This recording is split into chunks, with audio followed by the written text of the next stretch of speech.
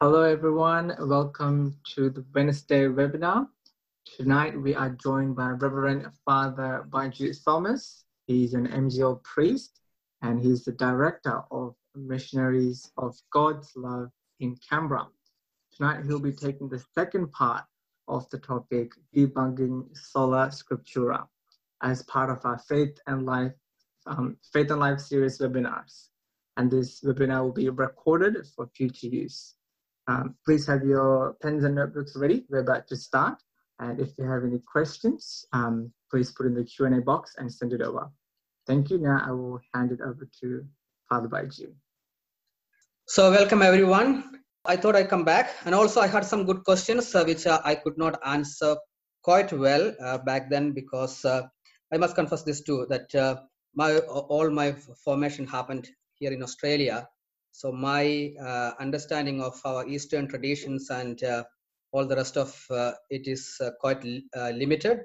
I'm sort of gathering things from my own personal readings.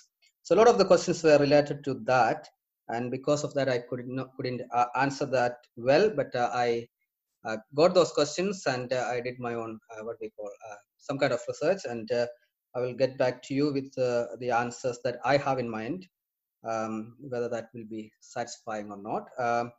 So today I welcome everyone.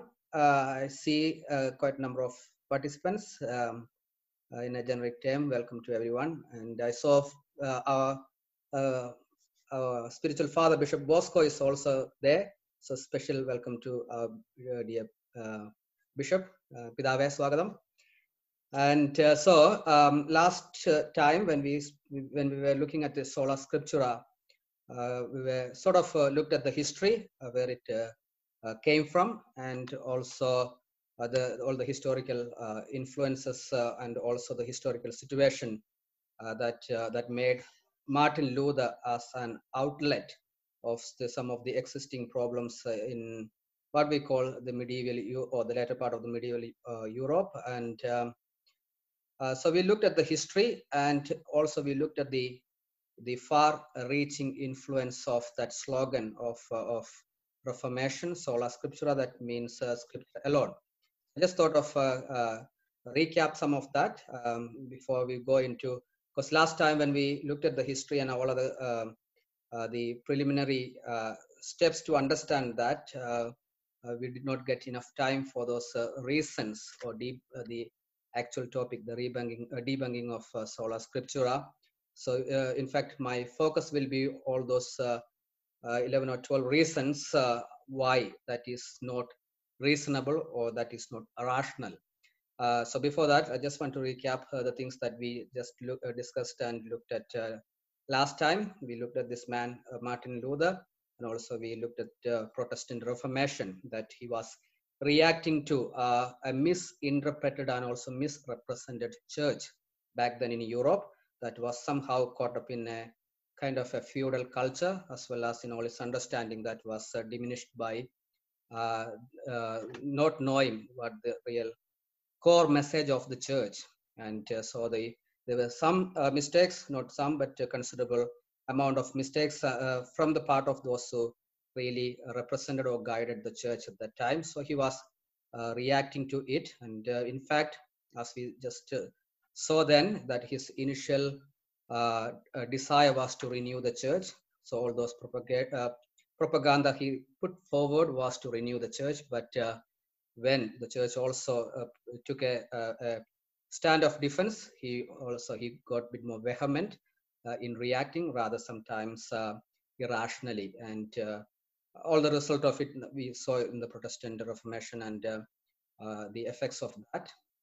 And then we just looked at the three slogans of reformers, that Sola Scriptura, Scripture alone; Sola Fidei, faith alone; and Sola Gratia, grace alone. And again, we looked at the understanding of the churches. The church also believed Sola Verbum Dei, not Sola Scriptura. And we just looked at the difference. What is it? The Sola Scriptura, the written word of God, or the written material that we have now as the word of God. And then we had Sola Verbum Dei, that's the Catholic position, that we have threefold understanding of the word of God. That means the sacred tradition, sacred scripture, and the magisterium, the teaching authority of the church. And we saw that this was the Jesus approach, and also this was our elder brothers in the monotheistic faith on one faith in one true God. Our elder brothers, Jewish people, this was their approach too. And then we looked at the traditions, small t, capital T traditions as well as small t, and then we went into the sola scriptura and how this slogan. When we speak about sola scriptura, that the Protestant slogan, by the scripture alone, and we just saw that in the history because Luther wanted to get an alternative authority of teaching than the Pope or the Council, because he struggled with them, that those who represented that teaching authority, he found or he felt they were not doing what was right, so he needed to have an alternative authoritative voice for everyone in the church. So when he read the scripture, he thought that everything is in the scripture, so this is the fundamental authority, that nothing would pass by it, that everything should come under it, and that's why this slogan sola scriptura came. And we looked at the reasons, but we did not have the chance to go them quite detailedly. So let us go through them again. And once again, my capacity to do the PowerPointing is not that great, so bear with me if I put too much information in one slide. So let's go through that once again. By the way, questions are welcome, and also your reactions are welcome. You can let them know to your all those who are in the panel, and they will forward that to me, and I'm happy to answer your questions. And today's sessions are more, I would like to have more questions, because that's the main reason that I came back to do the second part of this, because last time we didn't get enough time. And first of all, we just saw that this sola scriptura is not, even that slogan is not from the scripture itself. And this is sort of the foundational text they use to underpin the sola scriptura, that from Second Timothy that Paul was instructing, that why the scripture in the life of the faithful, of the community, and this was the primary text that the scripture is using for correction and all those good ends. It discerns the inspirations of the heart and all. And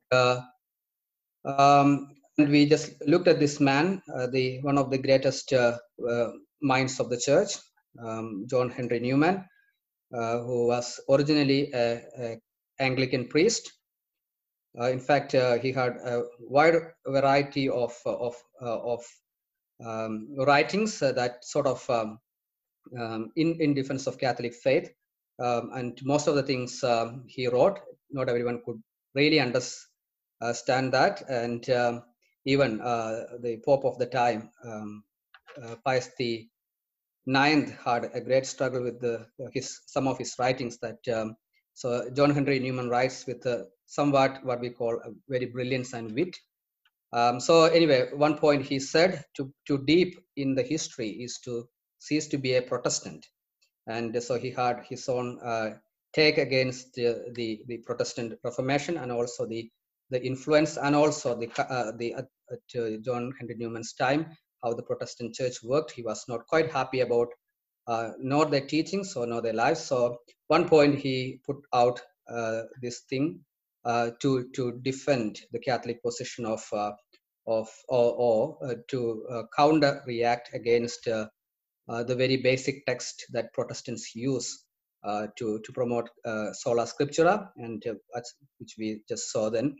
And these are the three reasons he gave, that when Apostle St. Paul was referring to the scriptures, that he was saying that he was reminding Timothy about all that he was taught in his infancy by his grandmother and mother. And looking at that, John Henry Newman was suggesting that when Apostle was instructing Timothy, most of the New Testament books were not written at that time. He was referring to the Old Testament scripture. the Torah as well as the prophets, the law and the prophets. And so then John Henry Newman here suggesting that if the apostle referred to the scripture that that was before all those the New Testament, like the Gospels were not fully written or not written, and the things were not put into canon, like as we have the full version of the Bible. So he was John Henry Newman's what we call an a priori thesis that he was referring to the Old Testament. So in that case, all the New Testament books can be taken for valid as an authoritative text, or what we call a teaching, the primary teaching authority. Like if Paul was mentioning only about the scriptures, which was the Old Testament, because a good part of the New Testament was, written in Timothy's boyhood, or even when Paul was writing his first epistles. So that came from John Henry Newman, which was quite a wonderful, valid point that we can rely on, that what really Paul meant when he spoke about scriptures, that so only the Old Testament, or was he mentioning all those texts that are going to be in place in the future. And the second reason, we saw that the Word of God refers to oral teachings also. When we look at, or when we study the scripture, we know that how these, before the written document, we sort of classify them into three: the actual event, or either of Jesus or of the Old Testament, and then that event was, or that part of that history was sort of transmitted to the oral teaching that the elders of the community taught the younger ones, and that was passed from one generation to the next. So first we have the actual events, either in the life of Jesus or in the Old Testament, and then we had the oral transmission of those materials, or what we call those messages of faith, and then eventually it was written down the track. So the Word of God, in the written Word of God itself, it refers to the oral teachings also, the teachings that handed down not through written materials, but through the lips of either of the teachers or the prophets, or those who were commissioned to teach. And I have few texts from or verses from the scripture. Which one? The first one you see is from Jeremiah. Perhaps let's look at the New Testament verses. So this was from 1 Thessalonians. When you received the word of God, which you heard from us, you accepted it not as the word of men, but as what it really is, the word of God. So here Paul himself, who is said, normally the Protestant Reformation always heavily relied on Paul's teachings and his letters. So this is what Paul himself saying, that when they received the word of God, which you heard from us, not you read from my letter, but you heard from me. So that is that speaks about oral traditions are also valid, not only the written materials. Again, keep away from any brother who is living in idleness and not in accord with the tradition that you received from us. We just saw that the tradition is a great part of transmitting the word of God, and the tradition Paul here speaks about. And one point Paul himself said that I teach you. He was speaking about how to do the Lord's table, which is the Eucharist. And he said, I teach you the tradition that I received from the Lord himself. So Paul here speaks about not only the scripture, but also is speaking about the tradition. In other words, last time we saw that the tradition means the lived faith of the community. Therefore, brethren, stand fast and hold the traditions which you have learned, whether by word or by epistle or my letter. So again, not only by what is written, but also whatever is passed through word, is passed by word, that also matter. And so the third reason we saw, the Bible calls the church and not the Bible, call the church, not the Bible, as the pillar and the ground of truth. So that's again from first letter to Timothy. If I am delayed, you will know how people ought to conduct themselves in God's household, which is the church of living God. Now, this is the church. Paul calls the church as the pillar and foundation of truth. So the actual living church, which is the living community of faith, is the foundation of the truth, and Paul does not call it as the scripture. The fourth one we saw, Jesus and Paul accepted non-biblical and oral traditions, and a few examples that we saw that from Matthew's gospel, that he shall be called a Nazarene. That cannot be found in anywhere in the Old Testament, but it was spoken by the prophets. So it is sort of handed down through oral tradition. And luckily, we have some resembling verses of that in some of the Qumran scrolls, which was found near the Dead Sea, what we call these days Dead Sea Scrolls. And some of the resembling verses are there in the Qumran scrolls. So therefore, this prophecy that's sort of passed down orally rather than through the scripture. And again, in Matthew's gospel, Jesus speaks about the teaching authority of those who are entrusted with that magisterium, or the teaching authority, that he speaks. He says that because they are scribes and the Pharisees, because they sit on this Moses' seat or throne of Moses, listen to them but never imitate their actions. So Jesus also respected the teaching authority of the elders present in his time. And again, in Corinthians, Paul refers to rock that followed Jesus through the Sinai wilderness, and which we cannot see in any of the Old Testament books. That also is some of the rabbinic traditions quote that, and they have in some of the written forms in some of their own personal materials, but you cannot see that in anywhere in the Old Testament. So Paul is sort of referring that to some of the oral traditions. So Paul also used oral traditions to teach the faith. And again, we see that in that Paul is speaking about people, those who opposed Moses, which we cannot see. We can vaguely see that there was some opposition from some people, but these names and things we cannot see in anywhere in the Old Testament. So Paul also, as a teaching tool, he also used the oral traditions that were familiar to the ears of people around that time. So the fifth reason we saw, the apostles exercised authority at Council of Jerusalem, and which we can see in the Acts of the Apostles, chapter 15, 28 and 29, the verses.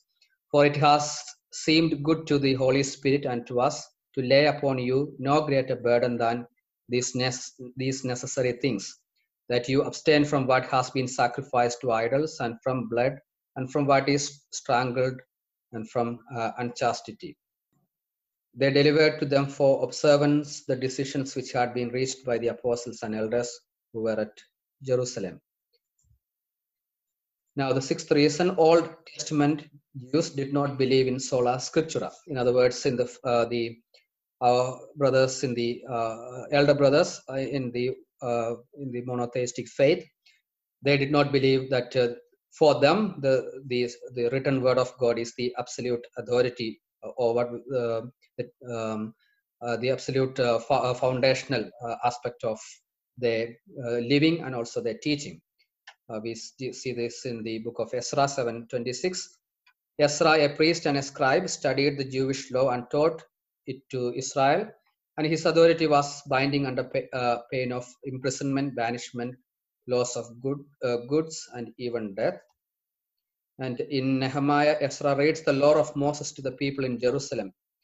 And in verse 7, we find 13 Levites who assisted Ezra and helped people to understand the law. And much earlier, we find Levites exercising the same function. So it was a college of Levites. They exercised teaching authority. And even in Jesus' time, you will never see one single person as the teaching authority. You could always see either the scribes or the Pharisees, always the that was used in plural. So there was always a college of teachers. And even when Jesus was mentioning, he said, the scribes and Pharisees, because they sit in the throne of Moses. So there was always a collegiality in terms of giving the instructions or the message, or even the passing down the core of their faith. So even Jesus respected the collegiality of magisterium. That's we saw what was magisterium in the previous session, that the absolute teaching authority. And the seventh reason, we saw Paul casually assumes that his passed down tradition is infallible and binding. And if anyone refuses to obey what we say in this letter, note that man and have nothing to do with him, that he may be ashamed. So he's sort of saying, whatever we let you know, or whatever we pass down to you through our letter, that tradition has to be kept, and that is infallible. Take note of those who create dissensions and difficulties in opposition to the doctrine which have been taught, and avoid them. This is from his letter to Romans. And again, the first Christians did not believe, did not have a Bible. For 1500 years, Christianity lived without what we call the full version of the written word of God as we have now. And so the major part of it, especially the infant church, we always tap back to the infant church if we have any confusion in terms of our faith. And all those lived experience of faith was valid for all kinds of Christian denominations, and they did not have what we call a full version of the scripture as we have now. And again, the multiple representation of sola scriptura in itself is a self-contradiction. So sola scriptura is a circular position. Over the last 400 years, sorry, my mistake, 500 years, we just 2 years ago, 4 years, 2 or 4 years ago, I think, we celebrated 500 years of Protestant Reformation. So over the 500 years, the Protestants have continued to read the Bible and produce it even greater variety of teachings, while all insist that their contradictory teachings are the result of simply reading the scripture. So they have only one scripture, but they have different positions and different personal interpretations. And that's one of the default of this, that the one word of God, but multiple interpretations. And so they say the Bible is the foundational authority of everything that we do and what we teach and that we observe, but among themselves that there are multiple representation of that. So that itself is sort of a self-contradiction.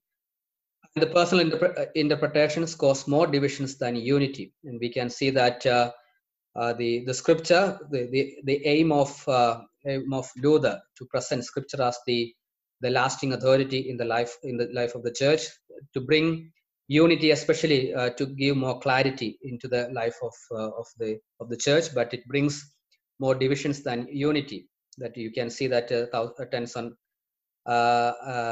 thousands of Protestant groups or the denominations sort of emerged as a result of this Protestant Reformation, and to all those who believe in sola scriptura. If the doctrine of sola scriptura had brought about a uniformity of interpretation, if almost all Protestants believe the same things, then this would be a strong evidence that the Bible could and should simply be studied by all people independent, and their feet would reveal the same truth to all. But that's not the case. That even among the early Protestant Reformations, all those three figures, Zwingli, Luther, as well as Calvin, they also had different takes on different things, all from the same scripture. Especially when they look at the Eucharist, the understanding of Eucharist, we Catholics and the Orthodox and the other Eastern churches believe that is the real present. But at the same time, the Protestants and they have different takes. Protestants, all the Lutherans, they believe that it is not the real presence. it was sort of a symbolic presence. And for Calvin and Zwingli, they sort of believe that one take the position that it is real presence as long as the church gathers, and the other one sort of rejects that as well. So there are three different positions of the Eucharistic celebration, and very clearly it is written down in both the New Testament, the Gospels, as well as in the words of Paul, how to do the earliest possible theology we can find about Eucharist from the Scripture itself, but they differ on that. So one Scripture, different positions among themselves. So it's sort of a contradiction. So these were the things, and now time for questions. I'm happy to answer your questions, or you can also, if you want, you can speak about your reactions. And so we have one question. Okay, so the question is, it is understandable that oral tradition was very important, especially in the Jewish culture, given that their culture and traditions were God-given and God-centered in the Old Testament. However, now in these times, is it possible to have a false doctrine through oral tradition or through divine revelation in the church? yeah, so speaking about the Old Testament, okay, it is through an oral tradition comes to an end with once we have a written what we call the written word of God. The revelation sort of when we look at the revelation in the church or in the church's understanding, Jesus was the fullest revelation of God. So it sort of stops with him, the revelation. There can be some mistake in orally transmitting the core of our message, but the message what we see in the scripture and also what is sort of taught by the church can never be wrong, because it's based on the lived tradition. As last time I said about the written word of God, the traditions, they sort of complement to each other, that one enrich the other one. So it's sort of there is a complementarity between the tradition, the lived tradition, and also the scripture. And in these times, about the one, we don't normally speak about a current oral tradition, because the oral tradition give way to a written tradition later. Once the written, the oral tradition comes to an end, because down the track people need to remember things to the best of their ability, and they want to have an authentic material to look for, because it's like Chinese whisper. More it passes down, it gets distorted, or it could be watered down. So that's why when we look at the Gospels, about the writing of the Gospels, we always say the church put down or wrote down all that she remembered from the life of Jesus. So the oral tradition comes to an end with that, with the written word of God. But as in these days, about when you speak about the divine oral tradition or divine revelation in the church, the ultimate divine revelation is already done in and through Christ. There is no question about that, and he is the revelation of Christ, and he is the gospel. Even the written documents are sort of the church remembering from the life of Christ, and they put it down. And even the gospel writers, especially when we look at John himself speaks about that. He says that if I could have written down all that Jesus did, the entire world will not suffice to contain them. So all that has been orally passed down, or it's not written down. But what is that's why we have to look at the Jewish understanding of the scripture, that in the written word of God, it's everything is fully written in a sense that they call it as white fire and the black fire. That if you look at a page, you can see the letters, the written letters. They are called black fire. They are the ones that the Lord wanted to communicate. God wanted to communicate his message with us, and all that he wanted to communicate is written down. Again, he wanted to communicate some things, but that we cannot understand, which we have to come to know through prayer and meditation. And those parts he just left in the blank. You can see between the letters and the verses and the paragraphs, you see that white space. And for them, that is the unspoken word of God. So they are the white fire. So for a Jew, it is black fire and the white fire. So once we have that the written word of God, we do not have that old oral tradition leading up to that written word of God still present with us, but we have in the oral way that the teaching authority of the church. And another question. So could you please read that question out to me again? Do you want me to read it out? Yes, please. Okay. What do you think about the mixture of culture with Christianity? For example, in Kerala at churches, there are instances where people can pour oil over the cross, certain statues of saints, Yes. etc. Would that be spiritually correct? Or is the unfortunate situation where Indian culture, mostly Hindu culture, is mixed to Christianity, and then we see that as tradition and culture? Again, last time when I was speaking about the traditions, I just classified them into two. One is the capital T traditions, and the other one was small t traditions. And in the capital T traditions, as I said, they contain the core of our Christian faith, that Jesus came down for us, he died and he rose again, and his life is with us. Therefore, as a believer, we have to do these things in imitation of Christ that has been handed down to us through the apostles. So they are the core of our faith, and those traditions. For example, we celebrating the Eucharist and the sacraments. That is capital T traditions. And also we looked at the small t traditions.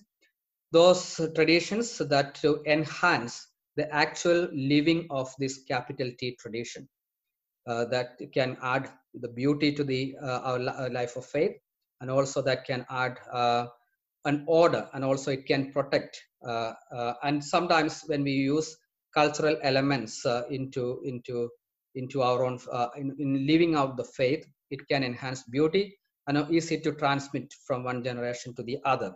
So these small t traditions which you mentioned here, I would say they are the practices and observances. Sometimes the church, that's the beauty of the gospel. Wherever the gospel went, it never destroyed any culture. Rather, it adopted the good elements and it corrected the culture. The gospel is never to destroy anything, and it always appreciate the good elements. And sometimes all those practices adopted has got some erudite spiritual heritage behind it. And once we sort of take that into, is again, any tradition can be adapted if we want to leave our original tradition to the full. But if adopting them fails the real purpose to leave the real message of Christian values and Christian faith, there is a problem which we have to identify and we have to correct. And some of the practices, they sort of, as I said, they could change. They could they could be in different shapes down the track as the years pass by, or even the culture changes.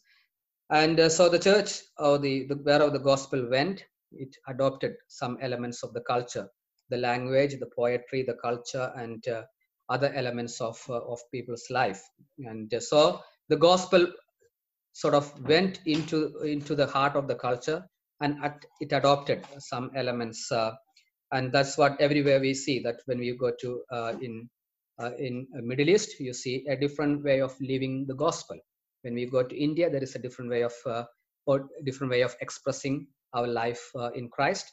So if you find out this sort of there is a sometimes we go off the track, as you asked, that sometimes we give more importance to these things and we do not know the meaning of it. Like Jesus himself called the scribes and the Pharisees hypocrites, because they practice things without knowing what they are practicing. They only look at the outer side of it and give more importance to the exterior elements of the faith, and they forget the heart of faith or the heart of the message of God. If that happens, yes, we have to identify that and we have to correct it, and that could be the best answer I can give. A lot of things you said, I haven't come across with that, but perhaps you would have observed them. So yeah, so we have to identify first of all these two traditions, and again these small t traditions which we use to enhance the beauty and the order, and also gives some what we call some easy way of doing things. And so that's the best answer I can give about that. Again, from the same person. What about the scripture in the Old Testament that states that God wants us to worship Him in His way and not have pagans used to worship their gods? How can one make sure that what they are doing to worship God is along the lines of what God wants us to? Yeah, and yes, in the Old Testament, God clearly said that, but also we have to look at Jesus, who interpreted the Old Testament in and through his life, and also through his definitely through his teaching. And he said the real worship is through worship in spirit and truth. So they are the for a Christian to worship, they are the fundamental disposition, the heart's dispositions in terms of worship is that you should be worshiping in truth, and also you should be worshiping in spirit. So the spirit and the truth is the criteria, the primordial and fundamental criteria for a Christian to worship according to Jesus. And so when you say that to worship in one's own way, that yes, that's why in terms of worship, that's why we have, especially in public worship, we have rubrics or the liturgy that is well defined and well structured, so that everyone is like we using the traffic signal, so that we can all participate in the public worship. But I think the question here could be how adopt again. I think this adopting those different practices into the Christian faith. Well, there is a guideline from God, definitely, in the Old Testament, and also Jesus gives. That's what one of the, if you remember that episode when Jesus was meeting with this woman at the well of Jacob, that she was sort of trying to ask Jesus, or trying to change the topic or the conversation. Till that point, she was sort of trying to asking about the where to worship, either to Jerusalem or in the Mount Sinai, and that part of the world, Samaritans gave the most important place of worship as the Mount Sinai, because that's where God's revelation fully taken place for them. They received the commandments, and also Moses taught a lot of things from Mount Sinai. So, place the hill of worship or the temple that especially the people in southern kingdom of that time, they believed that is the place of worship, that centralized all worship. And Jesus was saying that wherever you are, whatever you do, and your worship should be in truth and in spirit. So whatever manner that you use to worship, and for Jesus, this is how he interpreted the absolute commandment of God to worship him alone. And this is the way that Jesus sort of put forward for all those who believe in him. You have to do that you have to worship one and true God, only him. But in whatever manner you worship, you have to, these are the conditions. You have to worship in truth, in authenticity, and in spirit. Thank you. I got another question here. Yes. In terms of tradition, what do you think is more important for us? The Jewish tradition and Syro-Malabar tradition? I would say Christian tradition. In terms of tradition, Christian tradition is more important. And it's quite fun from my understanding of Syro-Malabar tradition, and you sort of said Jewish tradition and Christian tradition. Christian tradition, as I said, the revelation of God, of course, the shadow was in the Old Testament, but fully realized in Jesus, in and through his life, death, and his teaching. And and therefore we have a tradition to live that faith. That's what we call tradition in Christian terms. Live the Christian faith, and the very life that the apostles lived, the very life the infant church lived, the very life in Christ that people continue to live as Christians. So that's what I said, the tradition. And Jewish tradition and Syro-Malabar tradition. And in fact, one of my reading suggested that Syro-Malabar tradition is highly Semitic in its expressions. In fact, and yes, again, Christian tradition. That's my only answer. Perhaps that's the only the true answer. That when I speak about tradition, Christian tradition, what we have learned from Christ and through the from Him and through the apostles, and that's the tradition I meant. Living the faith in Christ. Yeah. Any more questions? Okay, we have a hand up. There we go. Yeah. Really glad that you answered those questions, just so we could get answers, from our church as well. But now they were those answers were pretty satisfying. Another thing that I wanted to speak about. No, I don't think, including me, most of us don't really know what really happened in regarding the Reformation back in the 14th, 15th century. Yeah. Now, there's a lot of people, obviously, even I read some Catholic articles that also said that a Reformation was needed. Yes. Unfortunately, it got out of hand in terms of doctrines and things like that. And then obviously came the Protestant side of things. Yeah. But in terms of a Catholic explaining the Reformation, and at that point in time, what actually the negative things that was happening inside the church. Yes. How can one, let's say, stand up for the church, or can you, or is it more of a, and how do you tell someone, even though there's been changes, no doctrinal changes have been made throughout the years in that aspect, especially when all that stuff happened? Yes. Yeah. Thanks. There's a lot of historical kind of historical situations, and as I said perhaps in the last session, that Luther was not the creator or the chief architect of Reformation. He was nothing but an outlet of the existing problems within the church, which we have to confess and admit that what we call the church, or those who guided the church, especially in the feudal kind of culture in Europe at that time, sort of the church sort of succumbed into that kind of feudal culture, and therefore those who were in charge, those who were guiding the church, or those who were representing as authorities, yes, there were mistakes and perhaps sinful things from them, definitely. And yes, there were mistakes. There were the exploitation of the poor, especially the socially down class people. And yes, things were most of the things are true. And also the church could not respond. When we look at the history, it's quite funny that just before Luther, maybe 2 years before Luther put out all this his thesis to point out what's happening in the life of the church and all, the Pope, the one who dealt, the Pope of current at that time, I can't remember who was that, but before that it was Innocent III.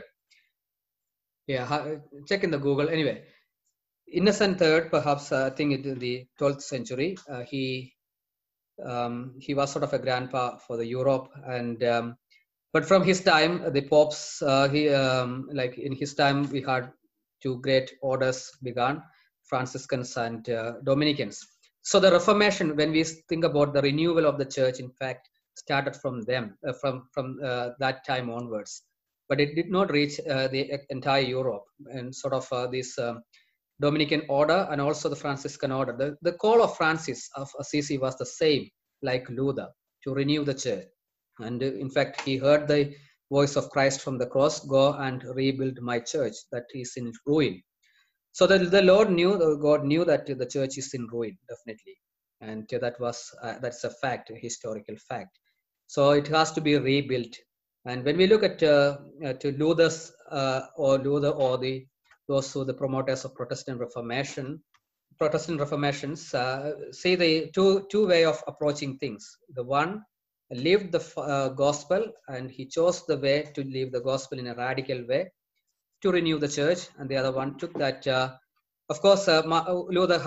I admire Luther for a lot of his things and for his. But what went wrong with Luther was he was driven by his own feelings, what we call that reactions. That's why the Protestant Reformation even took to a different shape. That even disagreements within the same kind of group that had the same propaganda, but then there are a lot of divisions among them. So when we explain those things to somebody about what happened, we shouldn't have to be ashamed of acknowledging the mistakes of the representations of the church or the representations of Christianity at that time in Europe. That's a fact.